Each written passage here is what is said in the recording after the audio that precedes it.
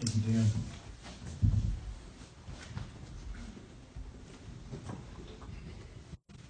I'm hearing a lot of coughing and sniffing going on. I'm reminded of George Whitefield. The night that he died, you know who he was, right? The great preacher in the New England area that circuit preached, and he was known as a preacher that could preach to 30,000 people. And he had enough volume in his lungs to preach to 30,000 people without a microphone, and everybody could hear him and understand what he was saying. And he had this volume in his lungs that was just unusually unique. And the night that he died, he could tell he was just weakening, and he was sick, and he just knew his time had come. And he said, "Lord, let me just preach one more message." So he got up. There was a crowd there. He had previously appointed to be there. He preached, I believe it was 3+ hours, just nonstop with that voice and his sickness. Then he went home, went to his room, laid down, and was gasping for air. And his prayer was, "Lord, that I would just have enough air to preach another message." And with that gasping, he laid his head back and he passed away. That's not going to happen with me today. I don't know why that story comes to mind today, but Neil's leading worship, and he's sick. Dan's playing the drums, he's sick. We're not going to glorify sickness here. I'm not feeling so great myself the last few days. And but that doesn't stop it, does it? Right. Sean's here with his hat and his coat, and he's just in fear and trembling that he's going to get sick. Lord, protect me. So, I said, Lord, protect me. I figured it like this. I'm going to come to church, and all of our germs are just going to fight each other and kill each other. And then by the end of the service, we're going to all be healed. Right? So, let that be. So, this is a fifth message in a series of messages that we've been doing about the gospel of Christmas. And thinking about this amazing time of year and all the amazing things that happen around Christmas time and all the things that God does in people's lives. This is an amazing time of year, isn't it? A great time of year. A lot of funny things happen during Christmas. A lot of funny stories that happen. When we think about this, I just want to quickly review what we've been saying over the last few weeks if you've missed them. And there's 5 things that we've been just trying to hit every service. And the first thing is that the gospel is this, that we are more sinful and flawed in ourselves than we ever dared believe. Yet at the same time, we are more righteous, loved, and accepted in Jesus Christ than we ever dared to hope because of the finished work. Amen? The second thing is that the gospel is not just a way for people to go to heaven when they die. Okay, sometimes when we talk about the gospel, we see a mental picture of a guy with a bullhorn on a street corner downtown. That's the gospel preaching. But not really. That's not what it is only. Gospel is not just a way for people to go to heaven when they die. It's how God draws near to us.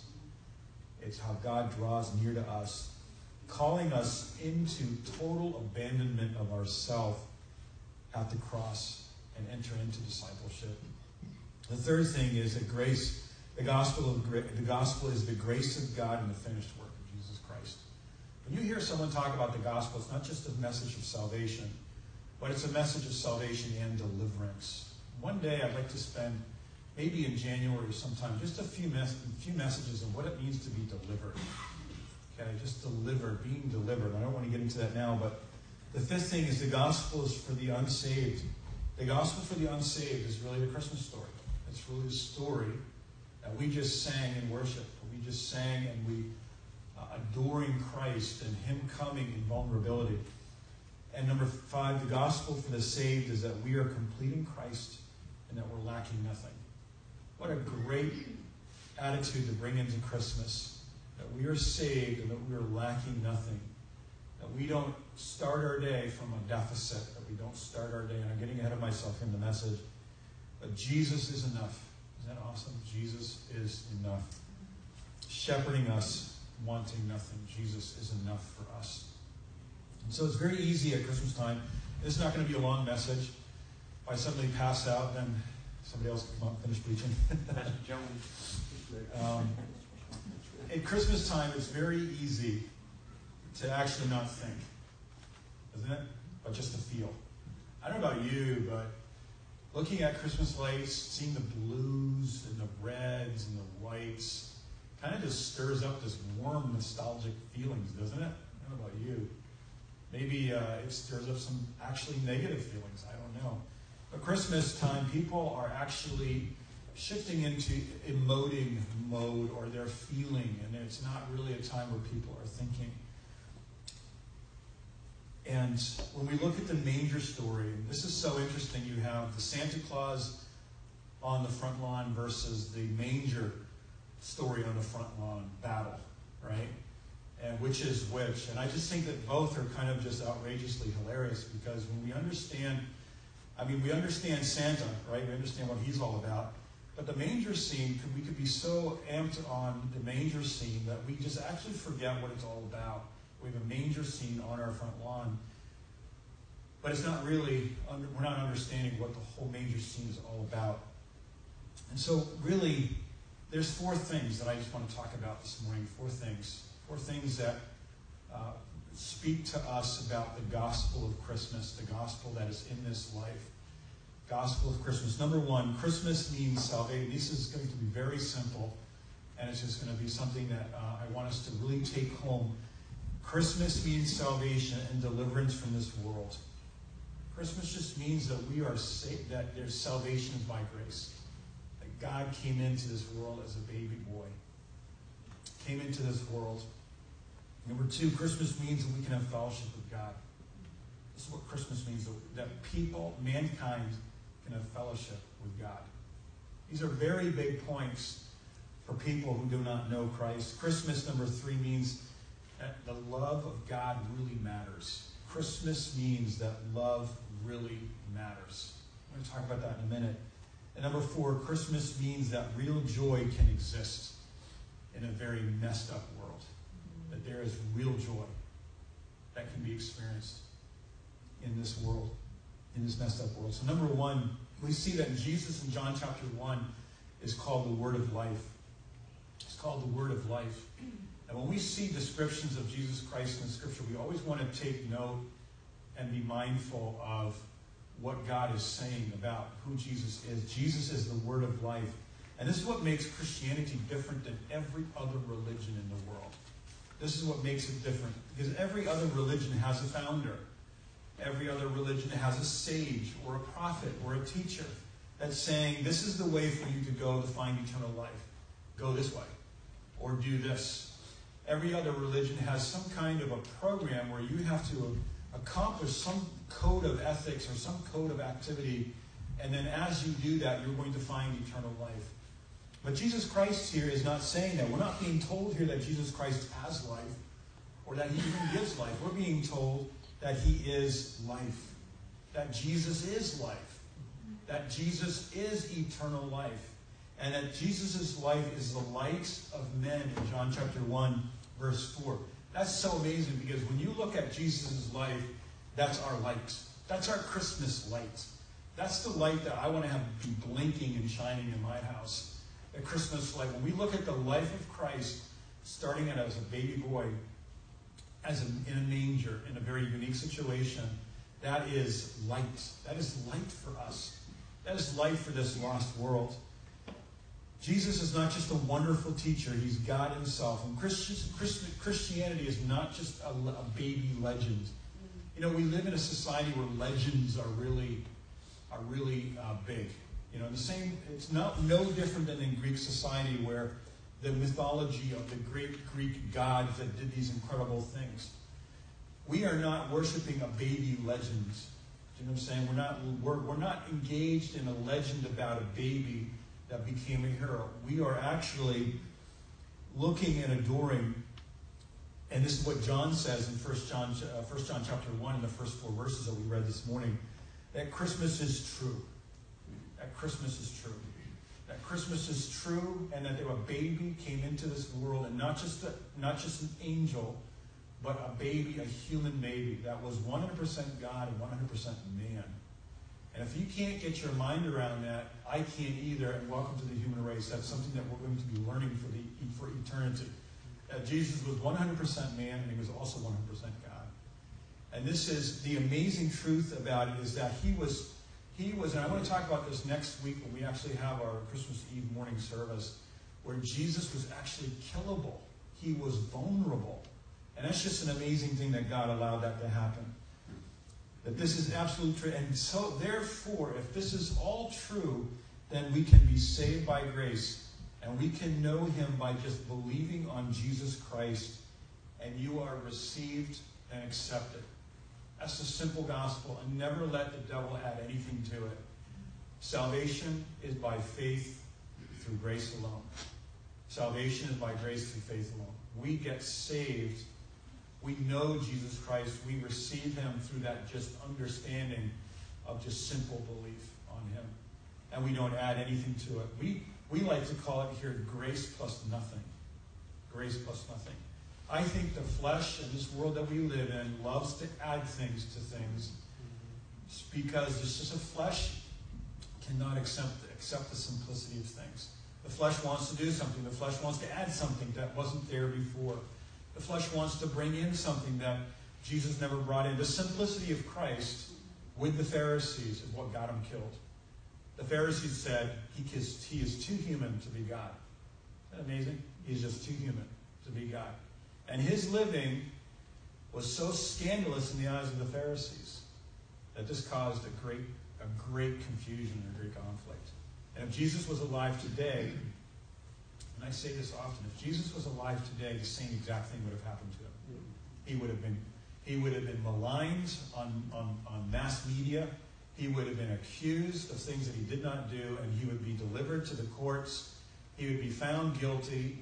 The entire world would look at him in shame and in anger, and they would say he has to die. And the same exact thing would happen, because nothing changes in the human nature. Yet Jesus Christ came. And so, the first point here I'm making is that Christmas means that we are saved by grace. Why is that important? Because there's a lot of hurting people today. Your neighbors, my neighbors.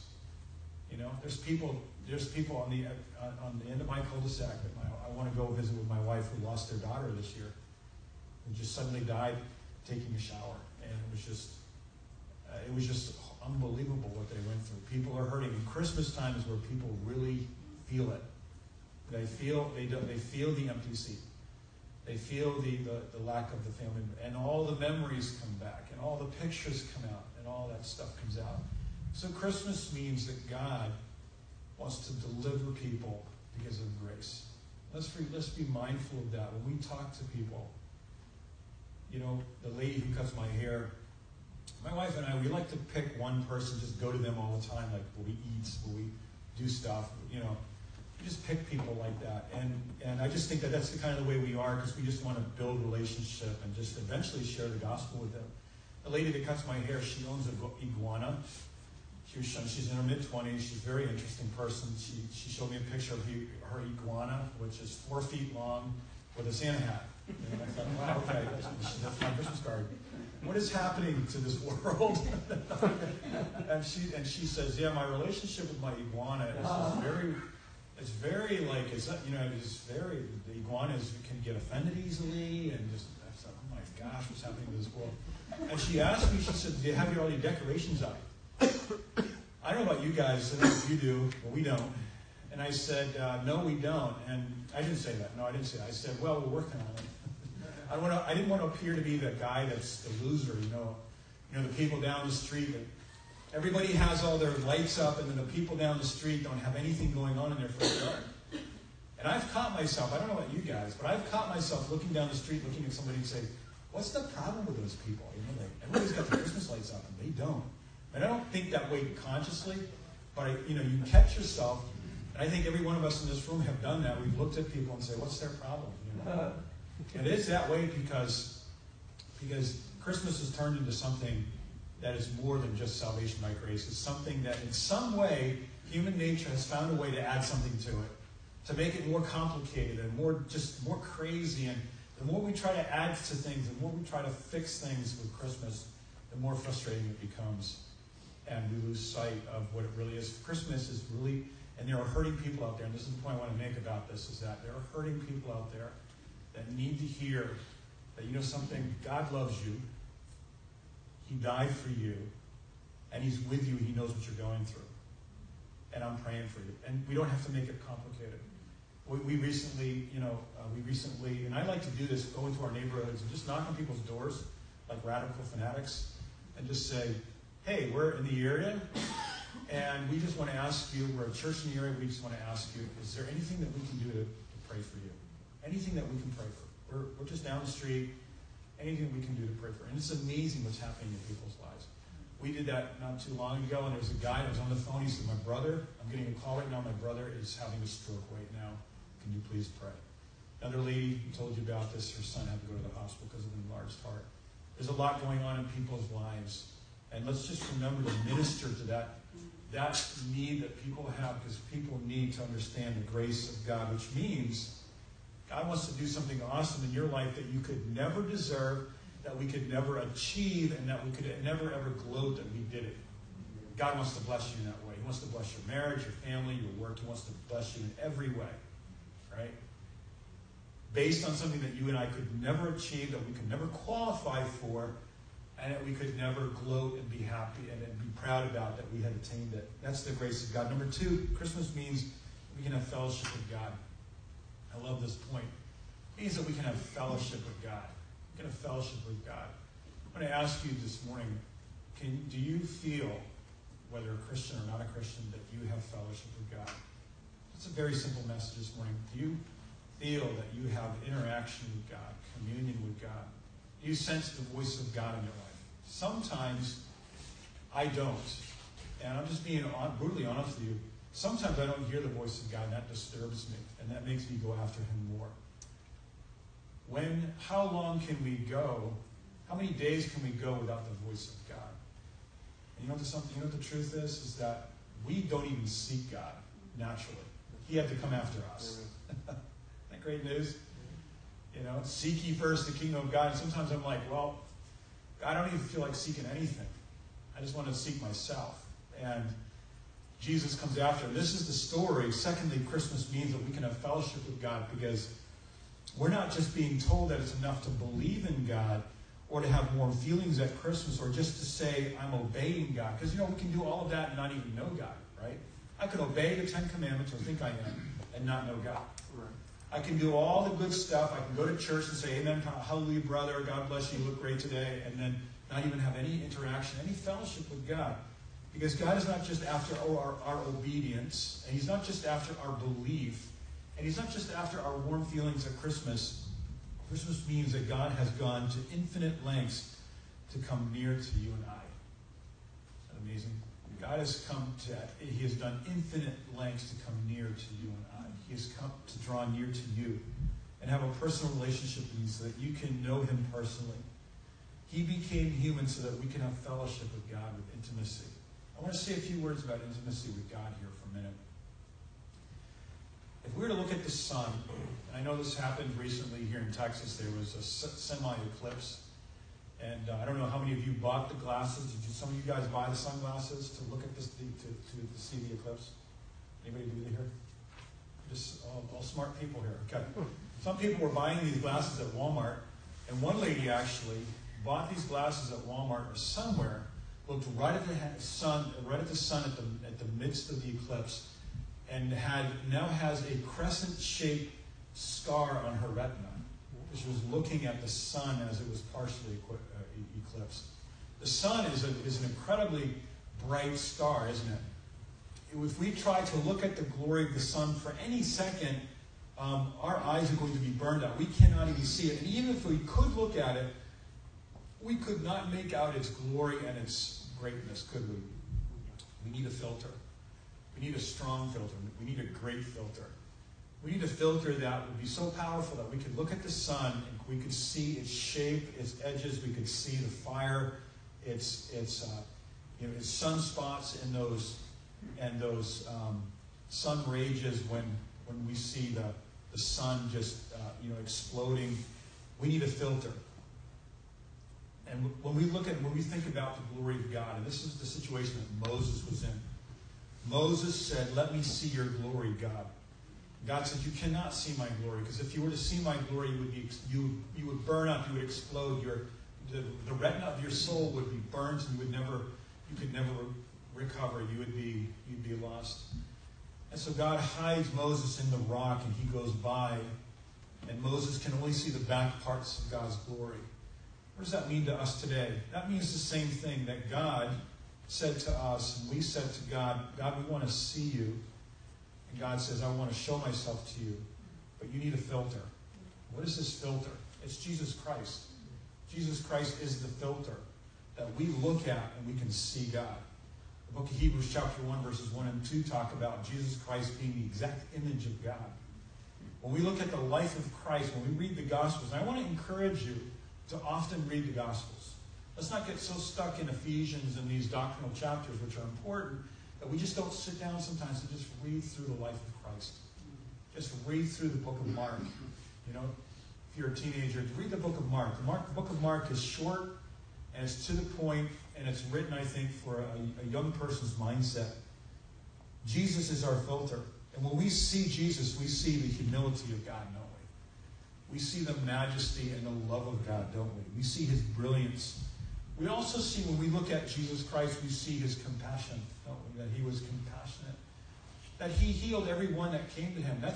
There are things about Jesus' life that, when we look at it, it's hard to explain today. You know? It causes some amazing questions in our mind. Jesus' life was very, very disruptive from religious concepts. Excuse me. Jesus' life is a filter for us. And when we look at him, we can see God. When we look at the Old Testament, we're looking at God without a filter sometimes. There were people in the Old Testament that kind of had the secret of God, in the sense that they understood that a Messiah is coming, and they believed on him. And there were men like Noah, found grace in the eyes of the Lord. Noah understood the grace of God. And there was Moses, understood somewhat. Joshua understood somewhat. I think David, the psalmist, really understood God and could see God through the filter of Jesus Christ, the anointed of God. We see other men of God in the Old Testament that could see God through a filter of a coming Savior. Old Testament is like that. The Old Testament is like looking at God without a filter. Then the New Testament comes. Jesus Christ comes. And then we see God so clearly, so wonderfully. He has not only come to display to us, but he has showing us through a filter of exactly who God is. Jesus shows us that God is someone that we can relate to. God, the man. And suddenly God becomes to us very human. He's a real person. And so God desires more than just belief or obedience. Any God can demand that. God deserves intimacy. God desires intimacy. And Christmas tells us that story. I just want to say a couple things about intimacy and practicality. God desires intimacy with you and I. Intimacy means not just knowing, because you can go to Google and know stuff, but have no intimacy in your life. You could actually have a relationship with somebody online and have no intimacy with them. You can actually have a relationship with somebody at work or with your boss and have no intimacy with them. To have intimacy, there requires two things: vulnerability, the willingness to be known and not be ashamed, and that's a big thing. Paul said this, that I may know him as he knows me. So to the measure that Paul allows vulnerability to come into his life, like the baby Jesus comes, the measure that Paul allows vulnerability and openness and taking that chance to be loved in the body of Christ, or to be loved by God personally, is the measure that we're going to know God. I don't know God if I don't allow myself to be opened up, bare before the cross, and loved by God. You know what's amazing? It says in 1 John, it says that this is the confidence that we have in him, that he knows all things, that he loves us. Right? Isn't that amazing? God knows stuff that we're going to do wrong in the future that we don't even know yet about. And he still loves us. Isn't that crazy? It's amazing. That's the confidence that we have in him. Intimacy means that I can be vulnerable before God in an environment of grace, and in a body like this, and just bear out my soul to people. And say, you know something, I'm struggling with this. Can you pray for me? You know that? This is the body, right? This is the way the body life happens. Because if we come into a church and it turns into just this achievement or this thing about who can dress the nicest and who can do this the nicest or whatever, we are just another aspect of the world. We come into the body and we're just like, you know something, I'm broken today. Just love me. This is what's going on in my life. This is what it means to confess your faults one to another. You know, we confess our sins to God. Confessing our faults one to another means, you know something, I fall short in this area of my life. And I feel that in my relationship with you and in this body, I can say this because there's an environment of grace. And this is a body that loves each other because we know the grace and love of God. The second thing that intimacy requires, and this can happen in every relationship that we have, intimacy requires finality. You know what that means? Finality. It means that there has to be a final word about something. It means that, for example, in marriage, there cannot be, marriage cannot be enjoyed to the measure that it can be enjoyed without the finality of I do till death do us part.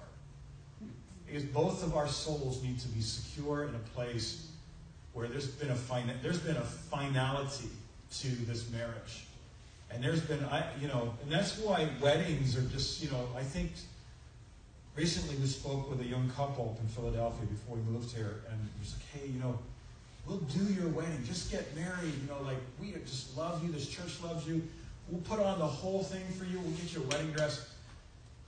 And what happens is that when we don't live in the finality of a relationship, there cannot be an environment where someone can say, I feel safe here. Right? Grace and love, the love of God, the unconditional love of God that we see, is that God can take the risk and expose himself to be someone that is killable because love doesn't fear. In a relationship with each other, we can have finality in these different relations. Number one, in marriage, we can have finality because we say I do and there's no other distraction in my life. I do and you are all. You are everything. Number two, in the church family, finality means not forsaking the assembling of ourselves together, but much more as the day is approaching. Last night, I was reading some crazy stuff. I don't know. American media right now is just obsessed with what's going on with all these senators and everything like that, right? But is anybody reading what's happening in the Middle East right now? Anybody reading? I know some of you do. It's unbelievable what's happening. It's crazy. I wish I had another hour to talk about it. Maybe, after the service when we're going to have like a little lunch here, and if you want to stay, we can talk about it. Some crazy stuff is happening in the Middle East that's so important right now that stuff like this has not happened since 70 years ago. And by the way, November 29th was what? Do you know what day that? You know what anniversary that was? It's the 70th anniversary. That's a very big number in Matthew 24. Big stuff happened, guys. 2018 is probably going to be the most amazing year. I'm not talking about blood moons and all that stuff. I'm just talking about like scripture here. That we don't have to look to the moons and the stars to figure out what's going on. We can look at the scriptures. I think if we didn't watch any TV and we just had the Bible, and people are going to think I'm a radical right now, but if we didn't have any TV and just read our Bible, we would know more than mass media is what's going on in this world. Okay, I do encourage you to stay in touch with what's happening. Just don't be mesmerized by it. There's a lot going on right now. There's a lot going on. And that's why we need to draw near, to build each other up, and to do so much more as the day is approaching. And then number three, intimacy in your calling. Intimacy in your personal calling. Your personal calling. Chase that down. Chase down your personal calling. Follow that. And make sure that there's a finality in it. What's the finality in our personal calling? That I've been called by grace and equipped by the grace of God. And that God is going to be faithful to complete what He started in your life. God has begun some things in our lives, and He's going to be faithful to complete it. Amen. I know many of you in this room we are embarking in a faith adventure. And this is so exciting. What God's going to be doing in the future years of your life because of your personal calling. Thirdly, and I want to go through these last 2 points here quickly. Thirdly, Christmas means that love really matters. Now, I don't want to sound mushy and sentimental here and nostalgic, but I do want to make this point. That love, God's love, really does matter. We live in a world where Christmas has become, and we know this, has become commercialized. The world is not just a secular world, it's a commercial world. And this commercial world that we live in says that the commerciality and buying and what you have is all that there is. People matter, human beings matter. And we just talked about that a few minutes ago, about how God loves people. Love, taking care of people really matters. You know something? If you're taking care of someone, or if you're in somebody's life and you're never going to get a thank you, it matters. It matters to God. You know, there are people in your life and you're never going to get a thank you from them. And we can either push the envelope and try to get a thank you out of them so that we can feel good about what we're doing and get our reward on earth. Or we can just do what we do unto the Lord and just say, God, I'm doing this to you. And if I don't get any thank you, that hurts, but who cares? Jesus never got a thank you. We are doing this unto the Lord. We do this unto the Lord. I don't say that in some passive-aggressive way, but what we do unto the Lord, because love really matters to God. When we give a cup of cold water in Jesus' name, think of that. If you're a mom and you make breakfast to your kids, you do that in Jesus' name, there's a reward for that. If you're a dad, you're out there working every day, providing for your family, and you're doing this in Jesus' name because you love your wife and your kids, there's a reward for that. Amen? If you go to your neighbor and just say, hey, I'm just checking up on you, how you doing? Everything okay? Can I pray for you? Is there anything that's happening that, there's a reward for that. Amen? People matter. And this is what Jesus is showing us through Christmas. This is the gospel of Christmas that can make people whole. Something interesting happened in 1961. Remember Yuri Gagarin, that Russian cosmonaut that went up into the heavens and into the atmosphere and went around. He orbited the earth. This was a time when communism in Russia was very strong. And he went up there and he looked around and he said, there's no God up here. I don't see any God up here. And he comes back down, and at that time Khrushchev was the president in Russia. And Khrushchev said, he made this a political matter, he said, Russia was the first to send someone into orbit, and they went up there. Yuri Gagarin didn't see God. There is no God, so therefore atheism is true. C.S. Lewis heard that and decided to write a little article called The All-Seeing Eye. How many have read that? It's a beautiful thing. And what C.S. Lewis basically said is that when you look at the existence of God, like Yuri Gagarin and Khrushchev looked at it, that God lives on the second floor and man lives on the first floor, and a man goes from first floor to second floor to find God and doesn't see him there, and said that there's no one there. That is not the way it works. Look at it like this. Shakespeare wrote his play Hamlet. I don't know if you've read that, but maybe read that in high school. But when you read that play Hamlet, there's no other play that Shakespeare poured more of his own soul into than that play. This is what a lot of literary gurus say about that. When you read that, Hamlet really, in a lot of ways, looks like Shakespeare in his writing. And C.S. Lewis says that the way that Shakespeare writes Hamlet is really the way God is writing the story of humanity. That Hamlet does not know anything about Shakespeare unless Shakespeare writes something in the story of Hamlet. You get what I'm saying? That the Creator, we as God's creation cannot know anything about the Creator unless God writes something into the story. We cannot know anything. We go into space and we're not going to see God there. Because God has to write something into the story for us to know Him. Am I making sense? Yeah. That without God, the Creator, writing something into our story, we're not going to know God.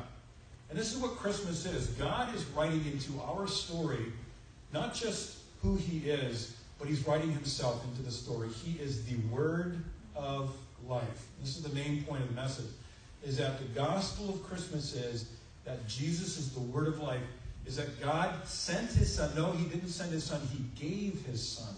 Big difference, because sent means, suppose you have a crisis at work, right? Somebody, like Neil's is dealing with something down there and at work, and somebody messes something up, and Neil's got to send someone in there to fix it. Usually it's probably himself going in there trying to fix it.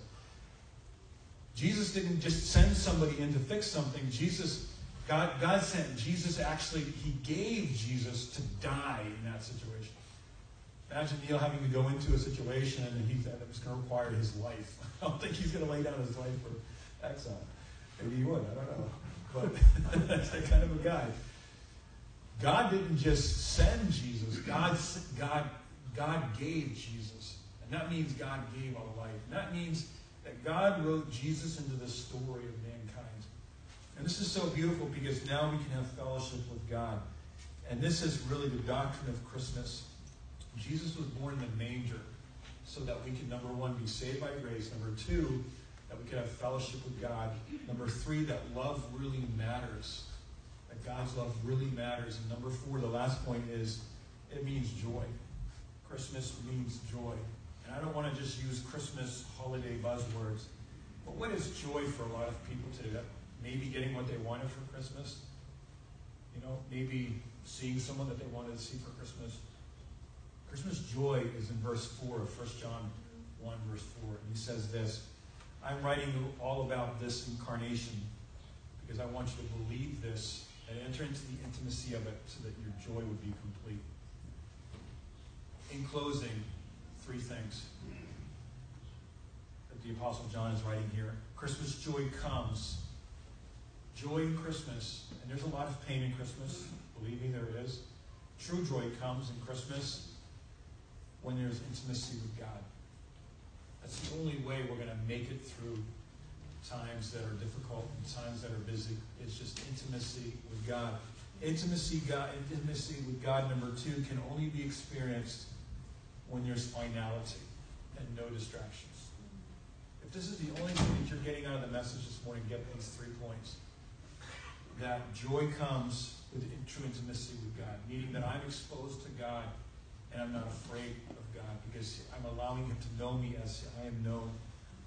Number two, intimacy with God can only be experienced when there's finality and no distraction or change of mind. Amen? God's not changing his mind about us. God gave his Son, and when he gave his Son, and his Son was incarnated, and that aspect of Trinity was incarnated into a physical form, there was no going back. And God gave his Son. And that's where intimacy began. And number three, the Christmas gospel is the greatest story. And I love this. I want to finish with this. The Christmas gospel is the greatest story of finality. When you have a baby, there's no taking that baby back, right? When you have that baby, it's there. And that baby is an opportunity for intimacy. If you've had kids, you know what I'm talking about. There's that intimacy there. There's that vulnerability there. And that's what Jesus did for us. I want to close with just this one phrase. And I like words. I enjoy reading. I like to dig into lyrics. And sometimes we sing these Christmas carols, but do you know how loaded they are? They are so incredible. Charles Wesley wrote the lyrics to Hark the Herald Angels Sing. And I just want to read this one line to you. And this encapsulates what I'm talking about. Veiled in flesh, the Godhead see. Hail the incarnate deity. Pleased as man with man to dwell. Jesus, our Emmanuel. Amen? Let's close in prayer.